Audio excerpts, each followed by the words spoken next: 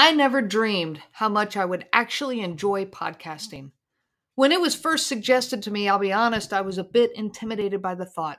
But when I found Anchor, I quickly realized how easy this was going to be. Anchor provides me with the tools to record and edit right within their program. I don't need additional software.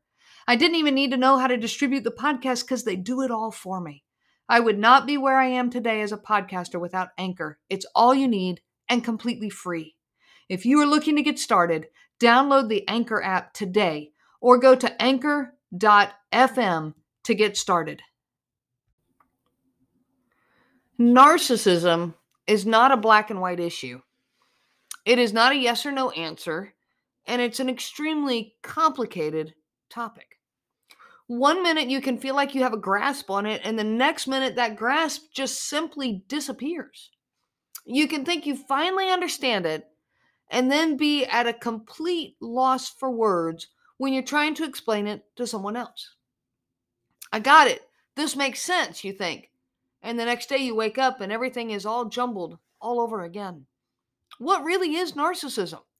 Is this really how he or she is acting? Are they? Are they not? What's going on here? One minute you think, yes, they are. And then, well, maybe they aren't. Or no, they actually cannot be. And then you're right back around to, yes, they definitely are. Around and around we go inside our heads. Narcissism is not a pass-fail test. It isn't you either are or you are not. It just isn't quite that simple. I'm Renee Swanson, and today we're going to discuss the narcissism spectrum. Before we do, I just want to say thank you. Thank you to everyone who's been listening to these podcasts. Thank you for learning about narcissism. This is running crazy in our world today, and we must put a stop to it. We must break these cycles that are going on in so many families. I ask you today, if you are enjoying these podcasts, if you are benefiting from them, please subscribe to the podcast. Hit that like button, hit that favorite button, because all of this helps to make our podcast more visible to our world. If you are able to make a small donation to the cause, it is greatly appreciated and it will help to further our mission. It helps to educate our world on covert narcissism. Now, let's dive in to the narcissism spectrum. For this episode, I'm actually talking specifically about narcissism itself. I'm not focused in on covert or overt narcissism. We've talked a lot about the differences between covert and overt.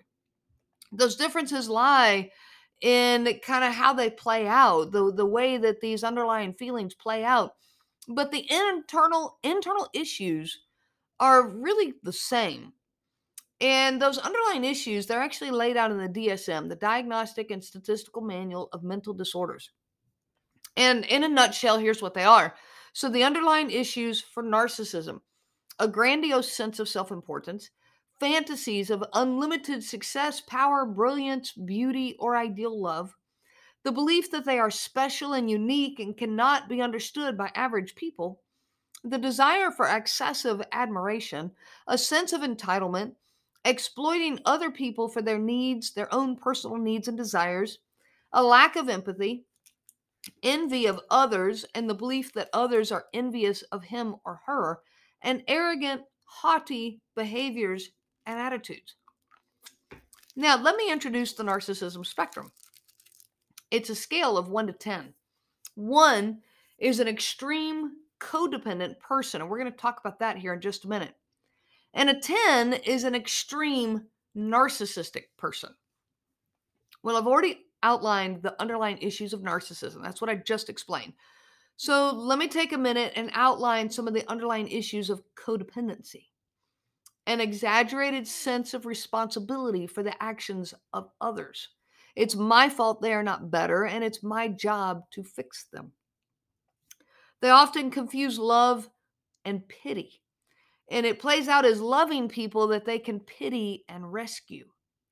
They do more than their share, kind of all the time, putting the needs and desires of others before their own over and over. An unhealthy dependence on relationships, doing anything, absolutely anything, to hold a relationship together in order to not be abandoned. an overwhelming sense of guilt when asserting themselves. So if they assert themselves, they feel incredibly guilty for that. A lack of trust in themselves, a fear of being abandoned or being alone, difficulty identifying their own feelings, needs, and desires, difficulty making decisions, and difficulty setting boundaries.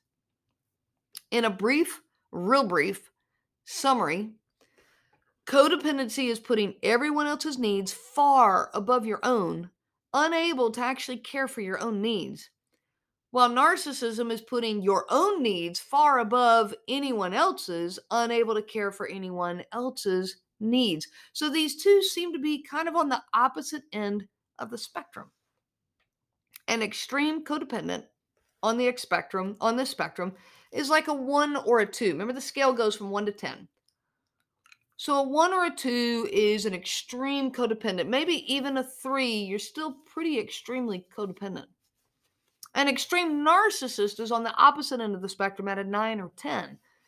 Even an 8 is a heavy narcissistic number. Well, what about this middle range? You have this middle range of a 4, 5, 6, or 7. Well, let me explain how this works. This is a more healthy range.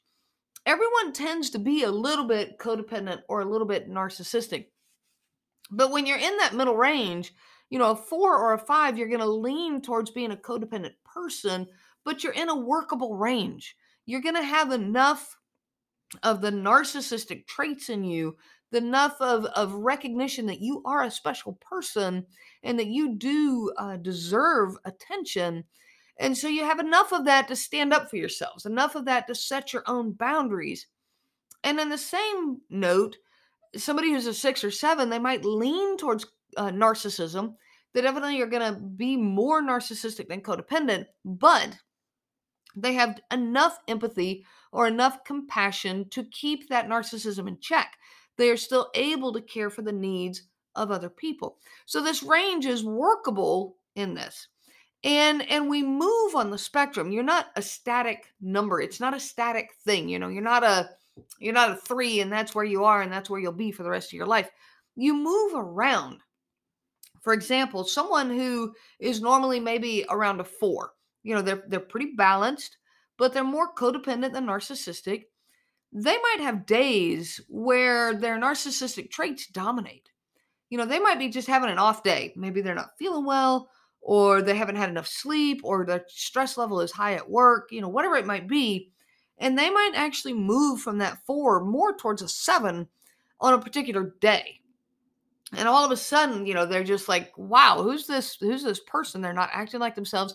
And some of the narcissism comes out. And the same is true for someone who is maybe more normally narcissistic. Maybe they're around a 7, but they might have days where they seem more like a 4. Well, this adds to the confusion of this victim who's trying to figure all this out. Here's what I mean. Someone, who you might think, well, maybe they're a narcissist, and you're seeing all these traits, and then all of a sudden they have this one really good compassionate day or evening or whatever, even a vacation that went really well. And now you're going, well, maybe they are, maybe they're not. And you're trying to kind of figure it out. And as soon as you feel like I've got it figured out, they're a narcissist. Well, then you have this kind of day where things are better. And now you're all confused again because it doesn't make sense. Someone who is extremely on either end of the spectrum is not going to find that middle ground often. Someone who is all the way down on the end, and somebody who's at 8, 9, or 10 on the narcissistic scale, they're not going to all of a sudden show up as a 3, 4, or 5. They might, bump from a 10 down to an 8, where maybe on days they're not quite as narcissistic, but they're not going to move all the way down to the other end of the spectrum. Just like the same thing is true, someone who is a heavy, codependent, a 1, 2, or 3 is not going to all of a sudden show up as being an extreme narcissist on a given day. Well, the same is true for people who are more balanced. That 4, 5, 6, or 7 range, they're not going to all of a sudden be on the extremes. Like somebody who's a 4 or 5 isn't all of a sudden going to be extremely narcissistic. It can happen occasionally where people might float a little further towards narcissism or codependency, but they are quickly going to return back to their normal, their whatever their normal range is. So this is why someone who is narcissistic can all of a sudden have a more balanced day, seemingly caring for the needs of another person. And so you get confused, they cannot maintain it though. It's just not where their normal being lies. But this can leave a victim extremely confused. When you finally realize that you're with a narcissist or a narcissistic person, and yet they have this seemingly compassionate day or moment, you really start doubting yourself. Everything you've been reading, thinking, seeing, and the conclusions you've been coming to all of a sudden is upended. And so one minute you think you have a handle on what's going on, and the very next moment you are completely unsure. I want to make sure you realize something here. Just because you see narcissistic traits in a person does not automatically mean that that person is a narcissist. But it's equally true to say just because you see some compassionate moments in a person does not automatically mean that this person is not a narcissist. It cannot be decided by single events. This is something that I run into in my Facebook group. I run a Facebook group of over 51,000 people, and it's victims of covert narcissistic abuse. The group is called Covert Narcissism Group, or CNG.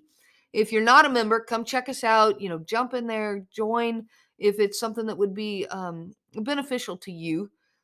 But something we run into all the time is somebody says, all right, this is what my partner did, and they give a one example. And they want to know, is this person a narcissist?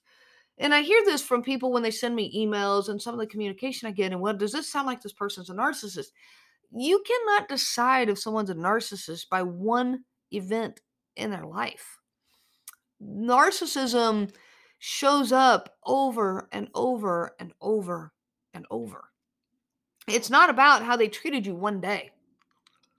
It's about how they've treated you over years, when you've looked back at your relationship and gone, man, that's why this happened. That's why that happened. And you start putting all the links together and all the bells start going off. And you go, wow, there's a pattern here. That's when you can really truly start getting to the bottom of what's going on. And I also want to say that whether someone is truly a narcissist or not is actually not my focus. When I work with victims of an abusive relationship or a toxic relationship, trying to diagnose or determine if that partner is actually a narcissist or not is not my focus, because it is nearly impossible in most situations. Professionals even struggle to get to the bottom of this. So I encourage all victims of toxic relationships to quit focusing on whether their partner actually is or is not a narcissist or a covert narcissist. Make note of the narcissistic traits, yes, 100%. Look at the patterns. Look at what's been going on. Abuse is abuse, and abuse is wrong. And I've said this over and over. Learning what is going on in your relationship is extremely helpful for you to make sense of your situation. There's nothing wrong with that. It explains why you feel the way you feel. It explains why you're reacting the way you're reacting. It explains why these thoughts that are going through your head are going through your head. Like, there's so much you can understand and learn from doing the research on narcissism. And I highly recommend that you do this. But if your goal is strictly to diagnose that person, you may find yourself extremely frustrated. And you may find yourself in an impossible situation to actually come to a conclusion. And if you're waiting to make decisions about your relationship until you come to that conclusion, you could wait a really, really long time. And you could convince yourself on either side of this over and over. I highly recommend that you do not use a diagnosis as your deciding factor on whether you stay in any given relationship or not. That diagnosis may never come, in fact, probably will never come. You could spend years driving yourself crazy. So instead of asking if they are a narcissist or not, you need to change your questions. You need to ask yourself things like, how do I feel around this person? Do I feel more and more like myself? Or do I feel less like myself? Do I feel like, they make my world bigger and better? Or do I feel smaller around them? Do I feel stronger, more alive, and happier? Or do I feel unsure, hesitant, anxious, cautious? Do I feel like I can say anything and be myself around this person? Or do I feel like I have to guard my words and make sure I say things the right way?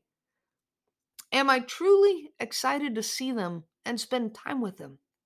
Or does it feel like a chore, like an obligation? I will be doing an episode soon that is focused on these questions and much more. Things that you should be looking at to determine if a particular relationship is a good fit for you. Now, before I close out this episode, I want to encourage all of you to look at that narcissism spectrum. Use it in looking at your partner, but also use it in looking at yourself. If you start seeing some narcissistic traits in yourself, I've talked about it before, these are survival skills that victims build. It's just a reaction to the environment you're living in. But understand that, again, you move around on that spectrum. So while you may be thinking you're finding a more balanced self and you're in the middle ground in there somewhere, and all of a sudden one day you're seeing some narcissism in you, that's okay. Don't flip out. Because again, it's a spectrum and it's not a static thing. It's like you're on a sliding scale. You're going to move around some on that. So that is okay. Don't flip out about it. Understand where you are on that spectrum. Kind of look at your life and self-reflect on that. And I also want to let you know about a special that I have that's beginning in January of 2022. I have set up a Patreon page for this group. Now, if you're not familiar with Patreon, it's a platform that allows me to make specific content available to you. And beginning on January 1 of 2022, I am releasing content that is my prep work for my next book. It's weekly tidbits that will expand knowledge and awareness of covert narcissism and how to heal from its abuse. These tidbits will be released twice per week to all members. And this is a minimal fee. This is a small thing. And so please go check it out. It's going to be huge what I can put on there, but it's a small commitment. You go to patreon.com/covert narcissism. Check out this new platform that we are using now to reach out more and more to our world. This will also give you direct access to me that is not through social media or email. I'm looking for a safer path for those who are still living in fear, a safer path where you can reach out to me and we can have direct conversation, direct communication that is not through social media. I cannot wait to see you there. I hope that you take advantage of this opportunity that's coming up, and I wish you so much peace on your journey of healing.